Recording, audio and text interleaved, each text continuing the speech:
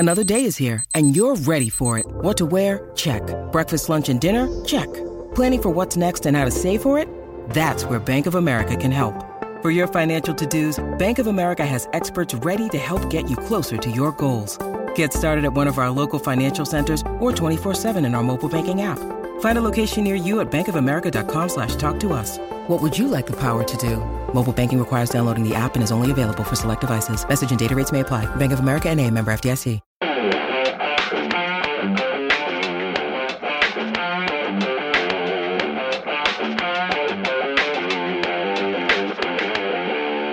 Hello and welcome to the Transfer Window, the podcast that takes you inside the biggest deals at the biggest clubs in world football. I'm Johnny McFarlane, and joining me are our transfer market insiders and pundits extraordinaire, Duncan Castles and Ian McGarry. This week, we bring you the latest names on Pep Guardiola's transfer window shopping list, including an experienced schemer from his Barcelona days and a top-class defensive screener from Atletico Madrid, as Manchester City attempt to stop a rot that has seen the Premier League title advantage shift to Merseyside. It's been a year since Virgil van Dijk signed for Liverpool in a huge deal, and what a period it has been for the Dutch defensive colossus. We assess what he's brought to his team and how the transfer itself has come to define all that is good about Jurgen Klopp's recruitment policy. And Ole Gunnar Solskjaer has had a storming start to his caretaker role at Manchester United with 8 goals and 2 victories so far. But is all as it seems? We look at the Norwegian's record and ask whether or not the legendary striker is the right man for United on a permanent basis. Well, after a terrific start, Manchester City now sit in 3rd place, 7 points behind a rampant and so far unbeaten Liverpool. Regular transfer window listeners will know that Pep Guardiola has long been in the market for midfield recruits. And Ian, you have some news regarding 2 potential January signings. Yeah, Johnny, it's become very visible that they miss Fernandinho when he plays. I think for all the wonderful and pretty football that Manchester City play, Fernandinho is the oil in the engine which allows everyone else to move forward at such pace with skill in the final third and then create goals and obviously goal opportunities. And his absence from the team has proven to be obviously very detrimental to City's title chances in terms of their last 2 or 3 games. They've lost 3 and 4 now, as we know.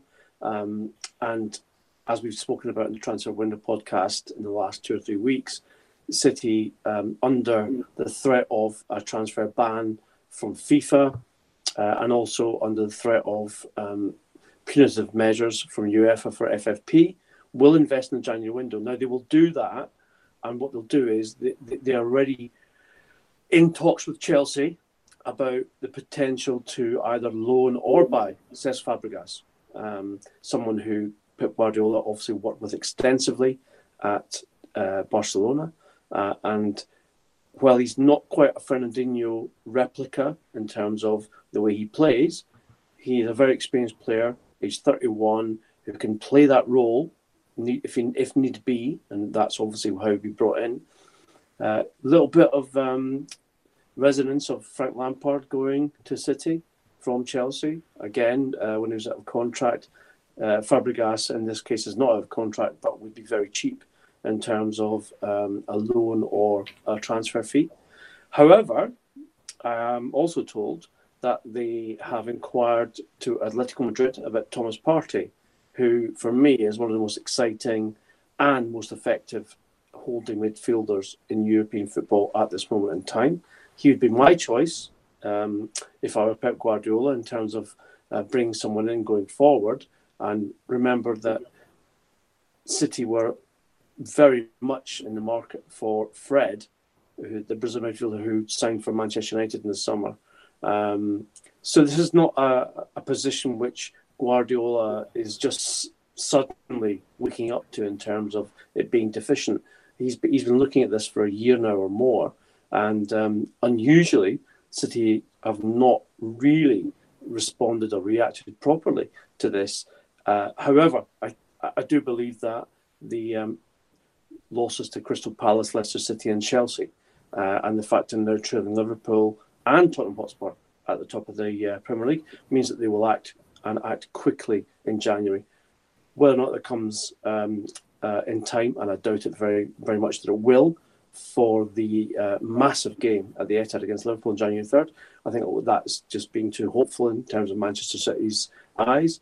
But there will be transfer business done in January for midfield, and Guardiola needs and knows that he must recruit in that area. Yeah, this position's of fundamental importance to Guardiola and Manchester City's the rest of their season. As you say, Ian, Guardiola's been trying to get City to sign a high-quality backup to Fernandinho in that number 6 role for over a year now. They tried hard to get Fred from Shakhtar Donetsk last January, but weren't prepared to pay the release clause at that point. Shakhtar didn't want to sell the player, although he was ready to come to Manchester City, so they missed then. They missed again in the summer, which I think there's an element of Abu Dhabi saying, we spent a lot in this team last year. We're going to give you Riyad Mahrez as an additional attacker.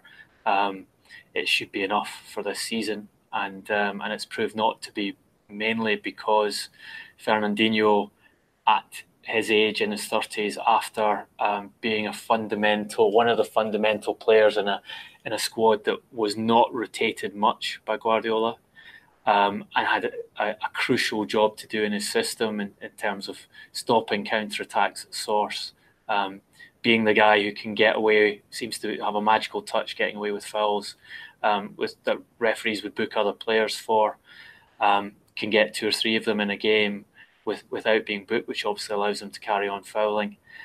They haven't found someone to cover for him.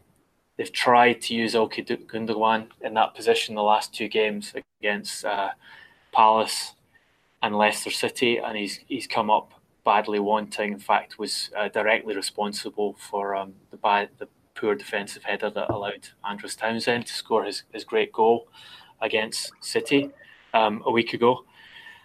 And it's clear they need to do something there. I think the guys you mentioned are options. I think Guardiola would prefer to go for a far more expensive buy. They've inquired about Frankie de Jong from Ajax, who ticks a lot of boxes but is wanted by Barcelona, who Paris Saint-Germain have already made an offer to Ajax for. They've also inquired about Tanguy Ndombele at Lyon, who's not so much a number 6, more suited to the number 8 position. You maybe see him as a replacement for Gundogan, ironically, rather than a backup to Fernandinho. And also Hossein Aouar, his teammate at Lyon, who would be more suited to that role. They're all options. It's going to be interesting to see if they're prepared to go down the route of one of those top signings who are essentially priced in the €100 million area by the clubs who own them, because that's kind of become the standard pricing for any talent that's wanted by PSG, Man City, Man United, Barca these days, and they're hopeful of getting that from one of those clubs. Interesting to see if Manchester City are prepared to put that kind of money down at a period in which they're under, severe scrutiny from UEFA and the Premier League over their past financial fair play transgressions. It's an interesting report recently that the Premier League and UEFA were collaborating in terms of information sharing on that check over how Manchester City may have broken the rules by misreporting their spending and their sponsorship revenue in past years. So with that transfer ban in sight, and with a desperate need to sort out their season, will they go and do that, and possibly even go for a left back as well? Because I think they've been unfortunate in that squad is the strongest squad the Premier League's ever seen. Essentially has at least 2 players in every position, but the 2 positions in which you would say they're questionable, left back and that holding midfield role are the two that they've got medium to long-term injuries in at the moment, and the two injuries that have really hurt them in recent games and allowed Liverpool to pull out that substantial lead in the Premier League. I think the other thing, Duncan, for me, with regards to Manchester City and the way that things have, I guess, transpired in the last 3 weeks or so, I think Pep Guardiola took a bit of a risk, a bit of a punt when not signing a striker in the summer window. We know that he doesn't trust Sergio Aguero to a point because of the way that their relationship has been in his time there. Gabriel Jesus, who is a wonderful talent, but not the finished article in terms of being a striker. And I just reckon that if they had gone into the market in the summer and signed someone who could put a bit of pressure on both those players, just doesn't need to be a starter, necessarily a starting striker, but someone who would be able to just, in training at least, and then in the odd game, odd appearance, came through and said, you know what, if you don't perform, then I'm on your shoulder here, and I'm waiting to get in there and score goals, because I think that's something which they've lacked. I also think that the deployment of John Stones as the holding midfielder was a mistake. This is a player who, as we've said a few times before, always looks to have a mistake in him with regards to giving possession away easily or cheaply, and therefore allowing opposition to get in and create chances.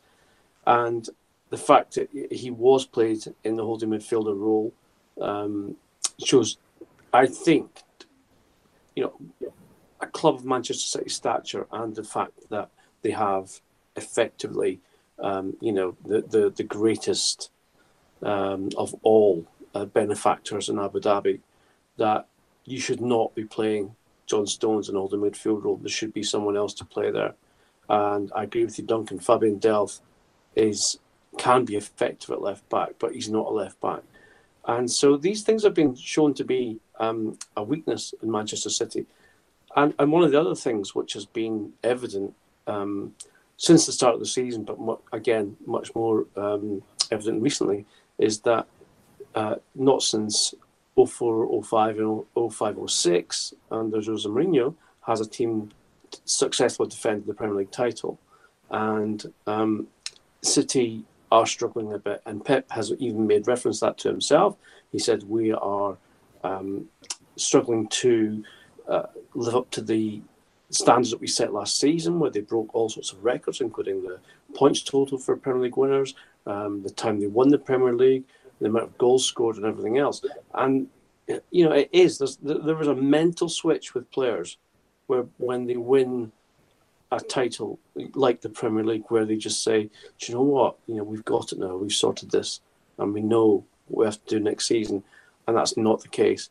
And I do think that City's recruitment policy last summer now is beginning to backfire on them. They didn't improve the squad enough to make it the competition for places enough, and therefore the hunger and the ambition, it can dissipate very quickly. And I do believe that Guardiola is suffering from that now in terms of his playing squad. So it's going to be very, very interesting indeed to see how they respond to Liverpool going 7 points clear at the top, because for me, Liverpool now are the team to beat, always up, because they are displaying all the things that City aren't. Yeah, I think Aguero has a lot more of Guardiola's faith than he had at any point in the time they've been working together at Manchester City. But it is the case that both Aguero and Gabriel Jesus are injury prone. So he quite often either can't field one of them, or only has one available, and that one can struggle to play a whole game. We saw him use Raheem Sterling against Chelsea as a number 9 and actually blunted his best attacking weapon by using him there. Definitely wasn't a success, and probably contributed to them losing that game, which is the start of this bad run. I think there's an important element in the way Guardiola runs teams and the way he manages teams, in that they are extremely dependent on physical effort. The way they push so many players forward requires a high press against opponents as soon as they get the ball. And that requires a lot of players to do a lot of running in every game they play. And not only is that physically demanding, and Guardiola did not rotate his team a lot last season. He tended to stick with the few players in his squad that he trusted. Hasn't rotated them a great deal this season. So not only physically demanding, it's mentally demanding, because Guardiola is always on top of them in terms of, you must do this, you must maintain the standards, not just in the games but in training sessions. And there is a pattern. If you talk to guys who've played with him at Bayern Munich, you talk to people who played with him at Barcelona, they will say that he is a hard coach to work under, not because he isn't very good and not because they don't learn a lot of him. Both of those things happen. But after a while, it becomes almost too much. And like you say, if you're winning, if you've won the title and you won it comfortably, which also tends to be a pattern with Guardiola in terms of he either wins the title comfortably or doesn't win. That's what's happened the last 5 years with him. Then the tendency is going to be to slack off after you've won the title and you think, okay, we reached that standard last season and we reached it by a country mile. So therefore, probably we don't need to put as much effort in this season. We'll be fine. And I think that is probably the biggest question mark about this Manchester City team in terms of whether they can recover against Liverpool, having ceded this degree of advantage halfway through the season. A Guardiola team hasn't won a title from behind since Barcelona. Bayern Munich had the title finished by spring. Manchester City had the title finished by spring. Both those teams, their Champions League campaigns, hit a rock towards the end of the season, and part of it was about physical and mental fatigue. And now they can't afford to hit that rock. I don't think there's any way we'll see this Manchester City overcoming Liverpool's lead and having the title put to bed March, April, in the way that Guardiola's title winners have done recently.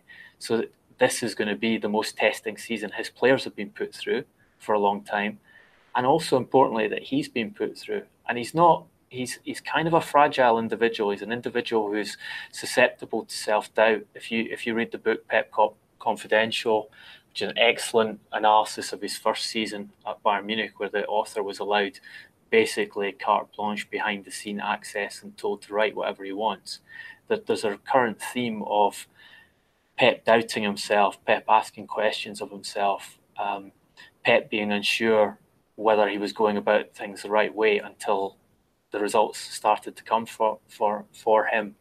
And now the results have gone against him, and he's got those questions to answer against a team which is flying on confidence at the moment and doesn't seem to have a great deal of weaknesses, seems to be defensively very solid, able to score goals from all over the pitch, and will be playing Manchester City again next week, and has the opportunity to really open up a huge gap over them if they win that match, in addition to their unbeaten record so far this season.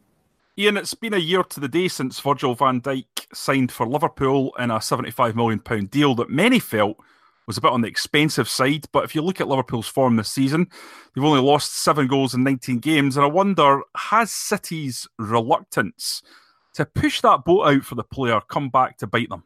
I think it's important, Johnny, to think about, first of all, the money that Liverpool paid for a guy who was essentially untried at the highest level. He did play Champions League with Celtic, but at Southampton, he was an outstanding player in a relatively, average team. So what Liverpool bought for nearly £80 million was potential, and an effect was that he could actually become something which he wasn't at that point in time. So the fact that you look at the table now and that Liverpool have conceded less goals than anyone else in the Premier League, 7 goals in 19 games. They have 11 clean sheets in 19 games. No Liverpool team in the past 20 years have those statistics to their name.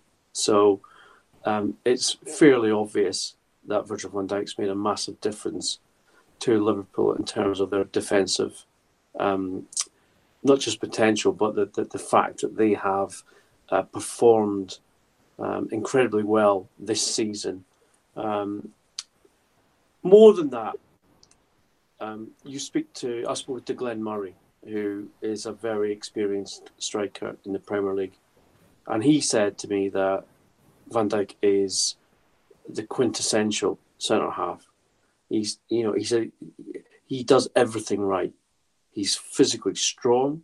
He is someone who comes up on your shoulder without you even realising he's there.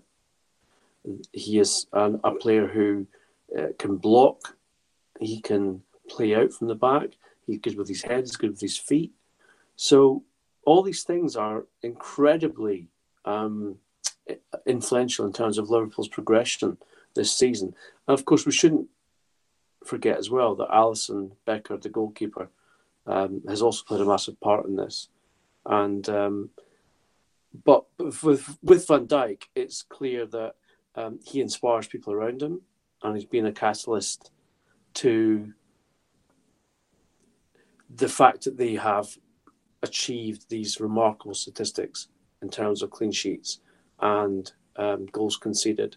One of the things that I think, if you watch Liverpool regularly, that you'll notice with Van Dijk is that he often allows other players, he delegates. He allows other players to, like Matip, like Lovren, like Gomez. What he'll do is he will say to them, you go in front of me and you mark the player, or you zonally mark the space, and I'm telling you that I'm behind you. Therefore, I am your insurance policy. So if anything happens, anything goes wrong, then I'm the person who's going to clean up the mess. And I think that has been a massive difference to Liverpool as well, defensively, because beforehand they didn't have that insurance policy. They didn't have that measure of control, of command that Van Dijk brings. Lots and lots of people are talking about Van Dijk as the best defender in the world. That it's far too early for that, and we cannot have a conversation about that because he's not won a title yet. He's not won a trophy. But what he has done is galvanised and made Liverpool a different kind of team. Because this time last year, Liverpool were more like Manchester City in terms of they had to score more goals than their opponents. And now it's the opposite.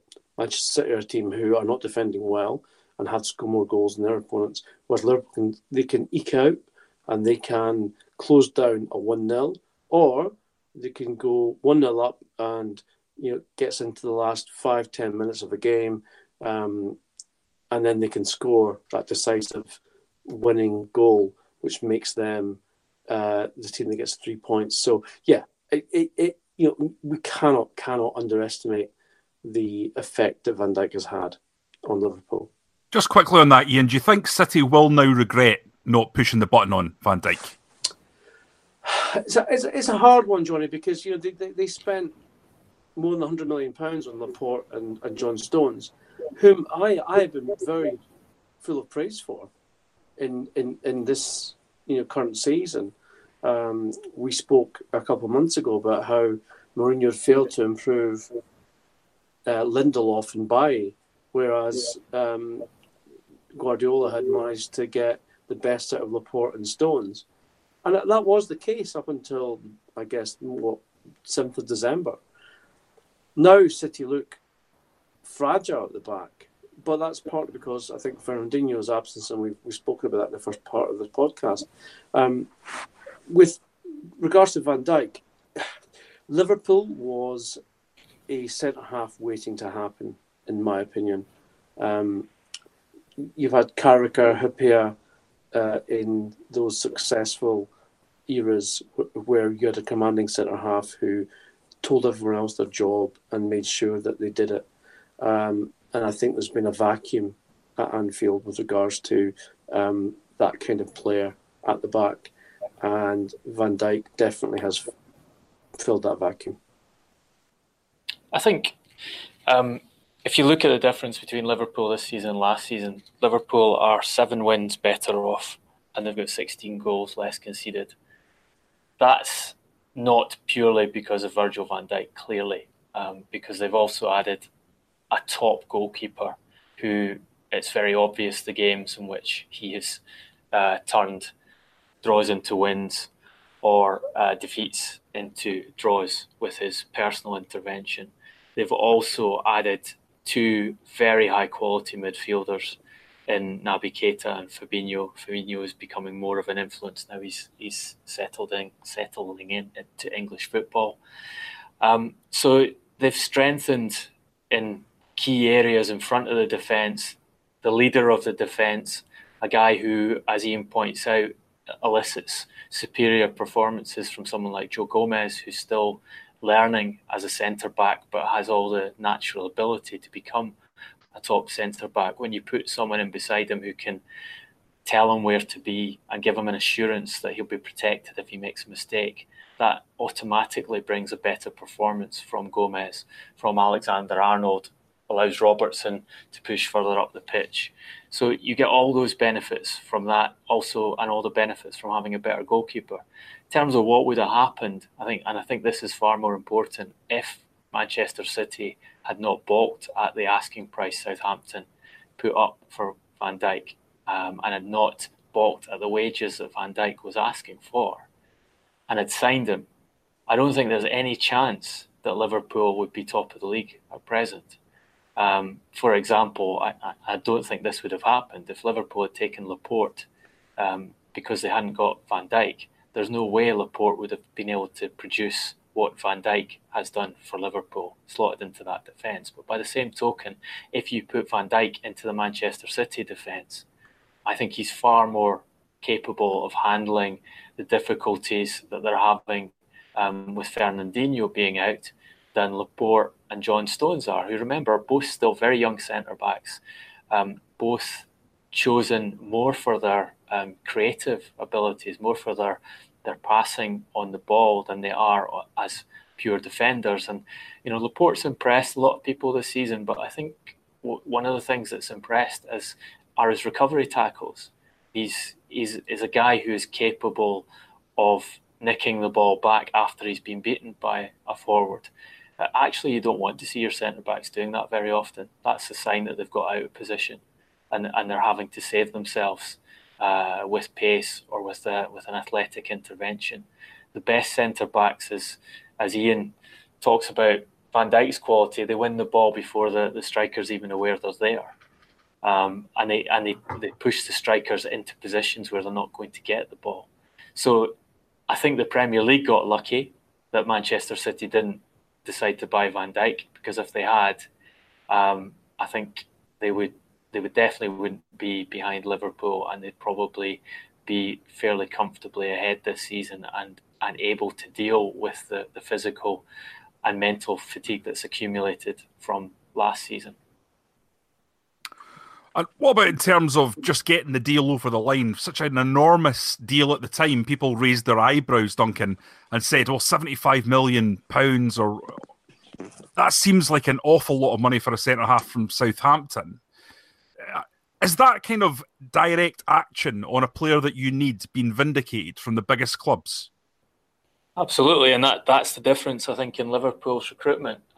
That's where they have moved ahead of Manchester United. That's where they've moved ahead of Chelsea, and that's where they moved ahead of Tottenham. And Tottenham don't have that firepower. Those other two clubs do have had comparable firepower, particularly Manchester United. Manchester United have spent more than Liverpool. Certainly, if you net the spending, they've spent more than Liverpool. But Liverpool have been surgical. It's, we need a top centre back. This is the guy we want. We made a mess of it in the summer because Jurgen Klopp got caught meeting him in person before he had permission from the club to do it, and we had to back off. We'll go for him again in January. We'll pay the penalty Southampton are going to levy on us to do that, and we'll make him the best paid centre back in the Premier League because we think he's the right guy. Midfielder, we want Naby Keita. We'll wait an entire year and pay a huge transfer fee for him because we think he's the right man for the position. Fabinho, lots of clubs looking at him. Almost joined Paris Saint-Germain when Neymar went to Paris Saint-Germain, but got stopped because they were getting pulled up in FFP, and it would be too embarrassing to take both of those players from the direct rivals. We know PSG are still in from. We know other clubs are interested. We're going to have to convince him early, so we do that, and they got that deal in place very, very early on last season and ready to go, and be announced, I think, just after the Champions League final. And goalkeeper, obviously needed a goalkeeper badly.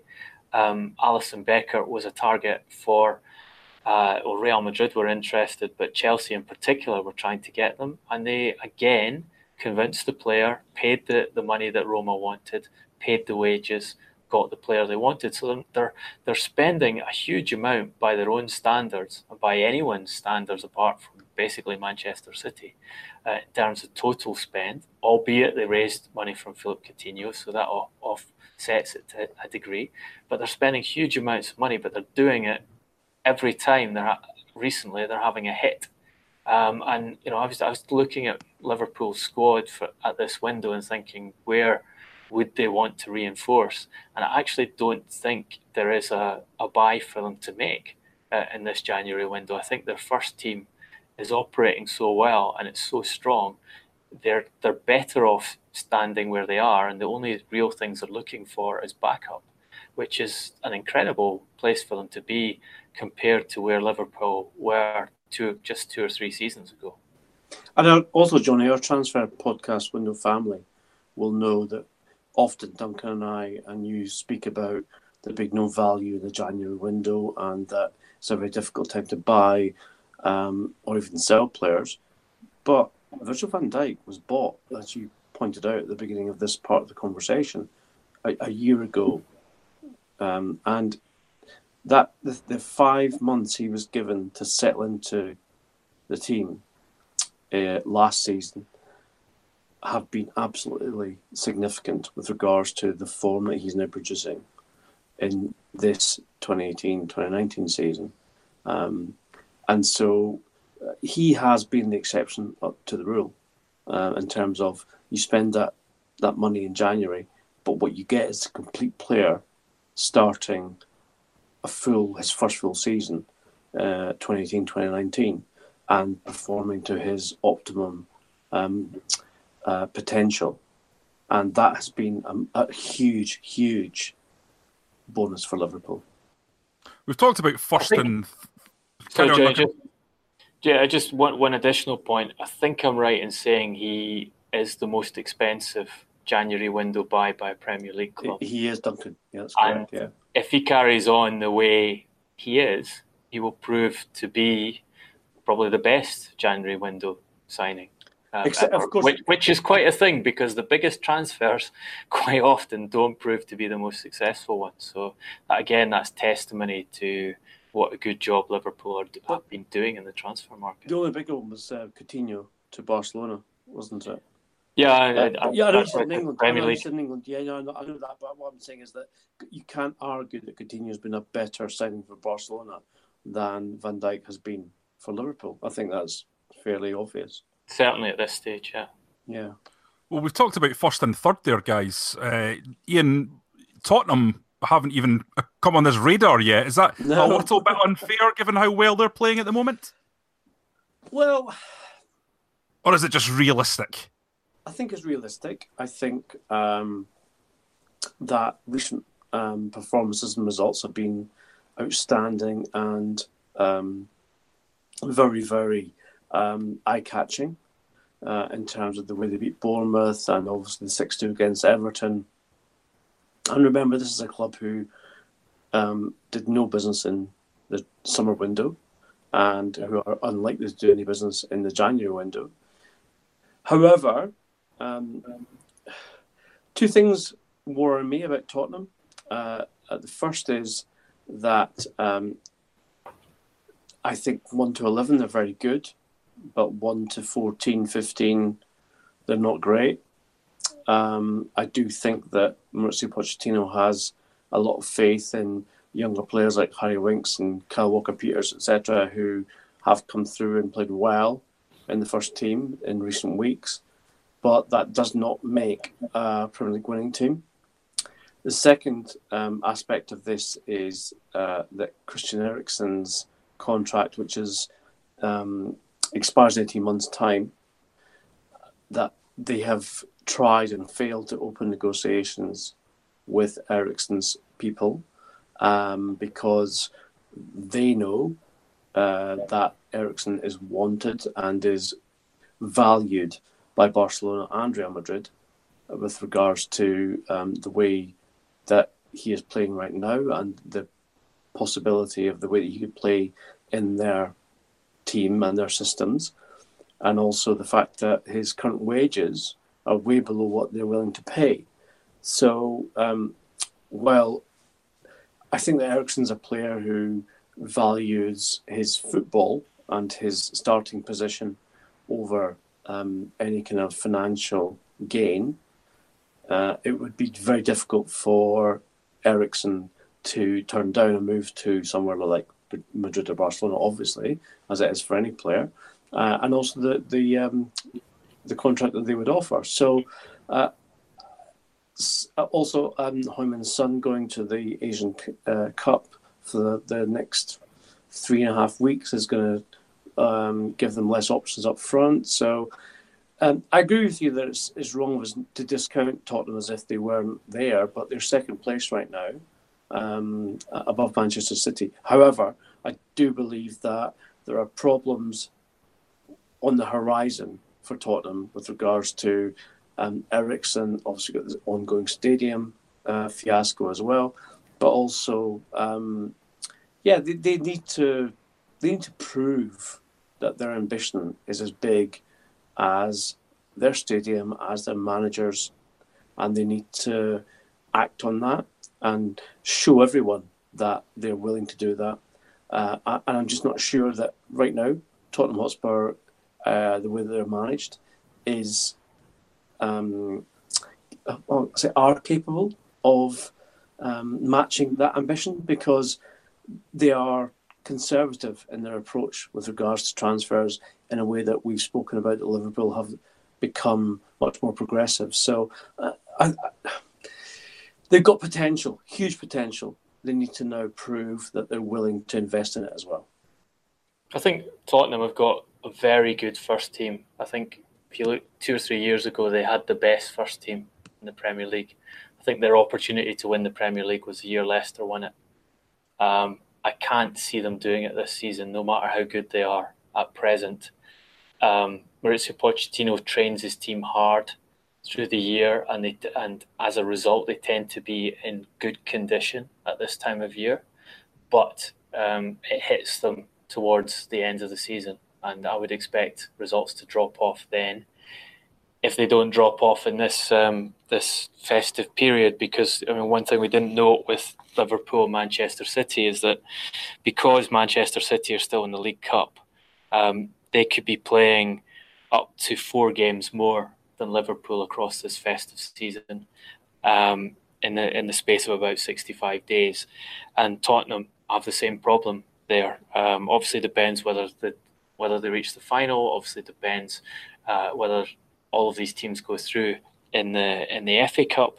But essentially, Liverpool, on top of their points advantage, have an advantage of playing less games in the most difficult periods of the season, and which I'd expect them to use to cement this lead. And I honestly, I think at this stage, it is Liverpool's year, and it's up to them whether they want to win the league. This is the best chance they've had of winning the Premier League ever. And I think the only way they don't win it is if they can't handle the pressure of being ahead. or they get a serious injury to one or two of their key players, which really sets them back. But they are absolutely in pole position at present to win the title. Duncan's audition for the Anfield Wrap podcast is going swimmingly there. So I think historic comments by Duncan will count against him. Let's see. Yeah, it has to be said that this is the first time I've predicted Liverpool to win the title on this podcast. So. Right, okay. or anything, Duncan. Indeed. Right, we'll move on to a team that we have talked a lot about, but who are not in the title race, and that is Manchester United. Bit of an upward turn in terms of their results and performances since Ole Gunnar Solskjaer came in. That's 8 goals and 2 wins in 2 games. Duncan, does this prove that Jose Mourinho should have been bulleted earlier?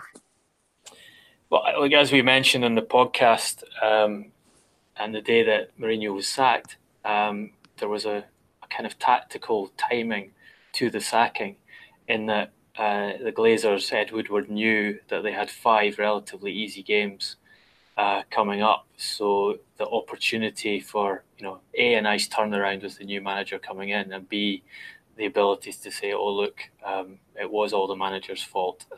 When now we've got rid of them, these players are great again. Yes, they've won. They won convincingly at Cardiff. Another good result at Huddersfield. I think which is great, but I think if you scratch beneath the surface, there's still big questions to be answered about the team. Watching the Huddersfield game, they were again weak from set pieces, which is a problem they've had, almost throughout the Mourinho era as manager, bizarrely enough, because that's something he's always prided himself as a manager in, which I think would suggest that it's a problem with the players, that sustains itself over the next change of manager. Against Huddersfield, Huddersfield could have gone 1-0 up from a throw-in that Paul Pogba missed in the air. They had another set-piece chance at the start of the second half where De Gea saved them with a great reaction save. Again, Pogba missing defensively at set piece, which is again a long-standing partner of Manchester United, and eventually conceded their goal from another set piece. So some of the fundamentals are still missing. The Cardiff game couldn't have had a better start. Score was their first shot on goal, 25-yard free kick, and score again from 25 yards with their second shot on goal, takes a deflection. And then, any team 2-0 up should be looking fairly comfortable, and probably not a great surprise that they ran away and scored so many goals. The idea which some people were putting forward that it was a better performance than any under the previous manager, and B, the best performance since Sir Alex Ferguson left the club, I think was somewhat overdone when you consider the opposition and the way in which the victory came about with those first 2 chances going in the net. I think Solskjaer's made some interesting changes. He obviously told the players to run more. I mean, he said after his first press conference that he said, Manchester United team should never been outrun by their opponents, and got that response, and that they did outrun the opposition for only the second time in the Premier League this season. But that's quite an easy gain to make as a new manager coming in. Look, lads, I want you to run more than you were before, especially when you've got players like Pogba who'd been dropped out of the side and whose distance covered for the season had dropped over his previous seasons. Not, I can assure you, because Mourinho had told him to run less, but because he wasn't prepared to run for the manager during the season. He changed the way that they bring the ball out from defence, and was actually using the wingers to come back and meet the defenders, and then projecting the midfielders forward beyond the midfield line, which worked very successfully against Cardiff. And I think those kind of gains you can make, because with a new manager coming in, if you change the tactical system in what might appear quite a subtle way, but it's actually quite a significant thing in terms of scouting your opponents, you will catch them out and you'll create opportunities that way. So all those things bode well, but let's see what happens when they play more serious opposition. And, Solskjaer doing well might be a double-edged sword for Manchester United, because I would not put it past the Glazers, if they get fan buy-in to Solskjaer, which they already have, and that's one of the reasons they appointed him 20 years after his goal in the Champions League final, and the story they can sell about that, his popularity as an ex-Manchester United player. If he does enough, if, for example, he qualifies them for the Champions League, or manages to beat PSG in the Champions League, which is not impossible given PSG's record in the knockout stages, or goes far in the FA Cup, and the Glazers see the opportunity to save a great deal of money in giving Solskjaer the job, and instead of trying to buy Pochettino out of Tottenham, and controlling transfers, because Solskjaer will want to have his say in transfers.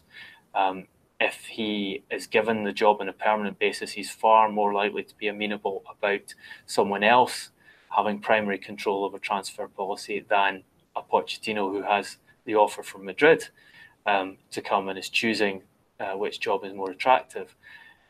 I don't think that's a long-term solution for Manchester United. I don't think Solskjaer, his track record in management is such that he is the guy capable of returning Manchester United to the level where they can compete for the Premier League title. So watch out for that, I would say to Manchester United fans. If he does too well, you might end up getting stuck with someone who the Glazers see as a cheap and easy solution, who can keep them in the Champions League, keep the cash registers turning over, but not demand of them that they do the really substantial work that's required to put them back on the same level as Manchester City, Liverpool, even these days, to get on the same level as Tottenham. One thing that struck me, Duncan, about Solskjaer's introduction to United, which was not in any way, unusual or unexpected, was his press conference. He said he's spoken to Sir Alex Ferguson. Now, for me, that was a touchstone, because what I've been told and what I firmly believe is that in negotiating Sir Alex Ferguson's retirement, the Glazers wanted more influence in the football department than they had, because Sir Alex Ferguson ran everything, and therefore in conceding to allow him to choose his successor, i.e. David Moyes, they in effect said, right, okay, we'll allow you this sort of, gift, if you like, in choosing your successor, and then absolutely failed to support him in his transfer dealings or anything that went on. And therefore, from that point forward, they tried to, and have done, had more influence in the football department than perhaps managers would have liked. So when Solskjaer then turns up on day one and says, of course I've spoken to the boss, he's been the most influential person in my life, etc., I'm thinking, yeah, you ain't getting the job full-time, mate. Absolutely not, because you're too tight with Sir Alex. And you've admitted it. And even if you've got a couple of nice results against Huddersfield and Cardiff, that's not going to happen. So I genuinely believe that Solskjaer made a mistake in admitting that. Whether or not that gains him credibility with Manchester United fans and anyone else, that's fine. But it's not going to get him credibility with Avram Glazer, who was in the director's box at Old Trafford for the win yesterday, because they want to and feel that they should have more control. So I think with regards to Solskjaer going forward, there is definitely an argument to make that he will have to make a choice whether he continues to take advice and counsel from Sir Alex Ferguson, or whether he is his own man, and says to Ed Woodward and the Glazers, okay, let's just let's find out as to exactly how this is going to go forward. So it's an interesting one going for, I think, in the next 4 or 5 months with regards to how Manchester United pans out. I do believe they still want to appoint someone who is not Ole Gunnar Solskjaer to the manager position for some of the reasons I've just mentioned, but also it will be difficult for them. It's true that should Solskjaer do well, then it will make it somewhat more complicated. Shades of Roberto Di Matteo, Ian. Well, do you know what? I did think about that, Johnny. And of course, Di Matteo famously took off from Andre Villas-Boas and went on to win the Champions League for the first time in Chelsea's history. And while I don't really see Solskjaer doing that with Manchester United, it's not out with the bounds of possibility that he could. Just don't go up to the podium and whisper in Avram Glazer's ear, look what I did. Because that's what all went on for Di Matteo when he did that to Roman Abramovich. So take some solace from that. Ole Gunnar Solskjaer. He needs to, just manage his expectations, I think. I think it's very different from Di Matteo in that Di Matteo forced Abramovich to give him the job, and Abramovich was desperate to sack him at the first opportunity he had the following season. I honestly think if Solskjaer delivers and he doesn't need to deliver anywhere near the level that Di Matteo did in his caretaker period, then the Glazers will seriously think about hiring him, because as we've said many times in this podcast, the Glazers are about money. They're not about football. And if they can see a surer and easier way to make profit with Solskjaer in charge of the club, that will be very appealing to them.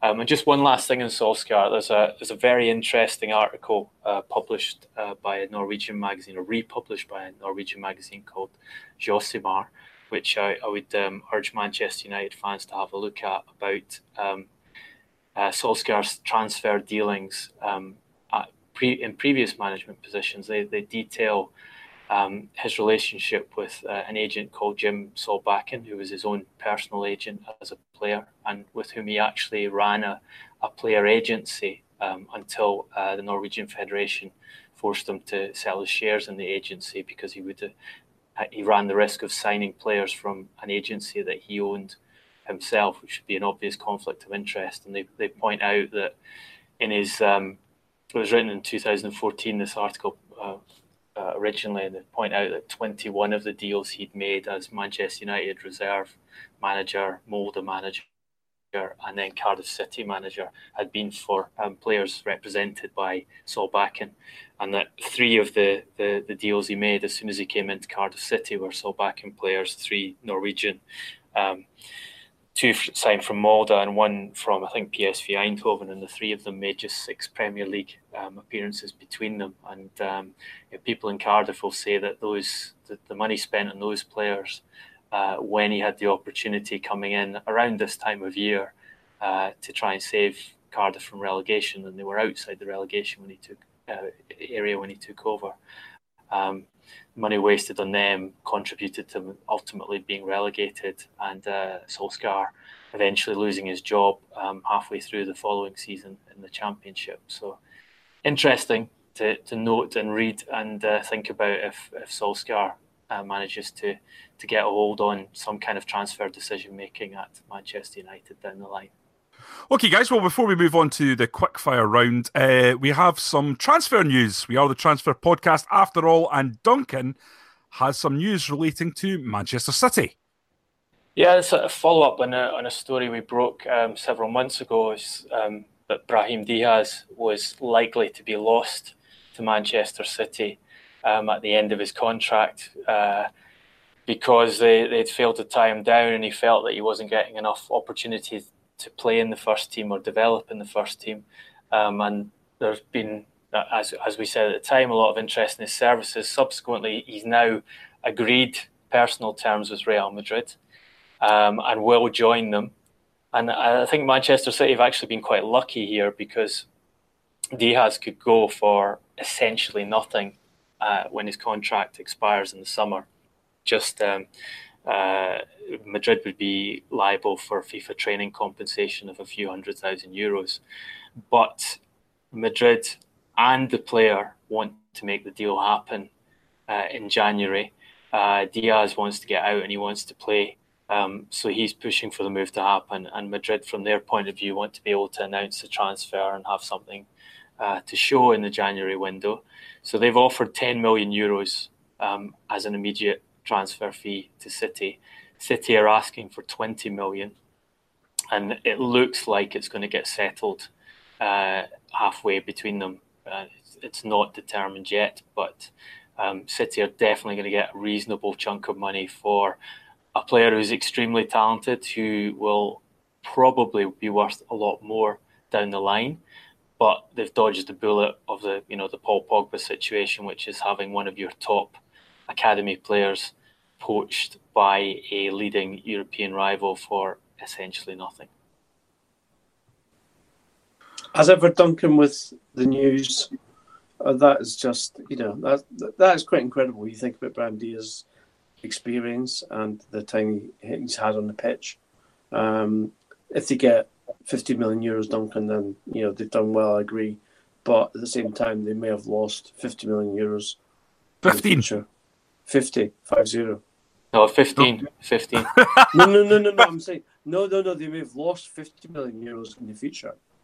Right. For Sorry. the player, if they actually treated him properly and given him a chance. And they have spent a huge amount on him in terms of recruiting him. They basically signed him as a 13-year-old under the covers. They weren't able to make it official, obviously, because you can't move between European nations under the age of 16. Yeah. Gave him a huge contract from the age of 16 formally, and paid his parents a large amount of money. His father's employed as a scout, I believe, by Manchester City. So there has been a substantial investment in the player already, but they'll probably get enough to cover that investment at least and make a small profit. My concern with regards to the player himself would be the example of Vinicius Junior, who joined Real Madrid at the beginning of this season, has failed to make an impact on many appearances, and if Brahim Diaz is the same, then he may get caught up in that dreadful vortex of the Real Madrid project, if you like, where success must come on a daily basis rather than being bred into or realising potential. So it'll be one to watch out for. It's time now for the legendary quickfire round, and given we speedily approach the new year, I'm going to be asking the boys for top footballing men's New Year's resolution. We're going to start with you, Duncan, and Pep Guardiola. I think the resolution for Pep Guardiola at this stage, and seeing what's happening with his team, would have to be to rotate a bit more and to not work them quite as hard, chasing goals and points and other records at the back end of a season ahead of a World Cup, and thinking about the season coming forward, because it's all very well being the Centurions and laying your claim to be the best Premier League team ever, but ultimately what's more important, is it setting records in one season or winning back-to-back titles? Okay, Ian, Jurgen Klopp. I implore Herr Klopp to manage expectations in the city of Liverpool. Good luck with that. Yeah, indeed. Well, indeed, Johnny. But this is my point. He has already a love affair with Liverpool fans, which is similar to the one which still sustains with managers who have promised much and delivered very little. And so, and Rafa Benitez is the kind of case in point. His 2005 Champions League win being the highlight of his career. But I would just like him to be someone who is rational, who is fair and realistic regarding what's going on right now with Liverpool being top of the league and 6 points ahead, because we've seen in the past the expectations of Liverpool fans being ramped up only to be effectively rescinded and caught in the ashes of history. And so my favourites for the title are Liverpool right now. And so I think if Jurgen Klopp gets with a plan and manages expectations, I think, then they could well be still there in May. And I think that'd be nice and refreshing for English football, for Liverpool to be back at the top of the tree. So my next on the line now, I'm saying Liverpool are going to win it. And if Jurgen responds properly and listens to our podcast as he always does, then that will be the case. Duncan, this is a man you know well. Someone who needs perhaps a little New Year's cheer. Someone who needs a bit cheering up. Jose Mourinho. I think there's probably a couple of New Year's resolutions I would respectfully recommend to Jose. One would be to pick your fights carefully. Sometimes you can fight with too many people at the same time, and even he has been shown not to be able to win those multiple conflicts. And the other one would be pick a new assistant manager very carefully, because I think the loss of Rui Faria and the replacement with an inexperienced combination of Kieran McKenna, Michael Carrick, and Stefano Rapetti definitely had an effect this season. And all great managers are part of a great team. And I think he needs to build another great team for wherever his next job is going to be. Okay, and finally over to you, Ian, for Big Sam Allardyce. There's only one thing that supersized Sam needs to do in 2019, and that is fire up his Ford Granada, fill it with petrol, get himself to Pune FC in India, where the legend that is Phil Brown has just been appointed head coach, and get himself a nice chana masala, bit of naan bread, maybe a couple of poppadoms, sit down, take stock, and think to himself, okay, if Phil's got a job, then surely I can get a job too. So that's my new resolution for Big Sam. Well, I'd asked you boys what your resolutions are, but I think, Ian, we know yours. After all, eagle-eyed listeners will have noted that you were slumming it last week on Sky Sunday Supplement. So, Ian, I'm assuming your New Year's resolution will not be succumbing to the flattery of being called a legend and being asked to appear on inferior podcasts. I totally agree with you on that one, Johnny. As I said to the boys on the Sunday Supplement, you do realise that I am actually, in an inferior broadcasting situation here. So, yeah. From now on, it's only the Transfer Window podcast. Duncan, any resolutions?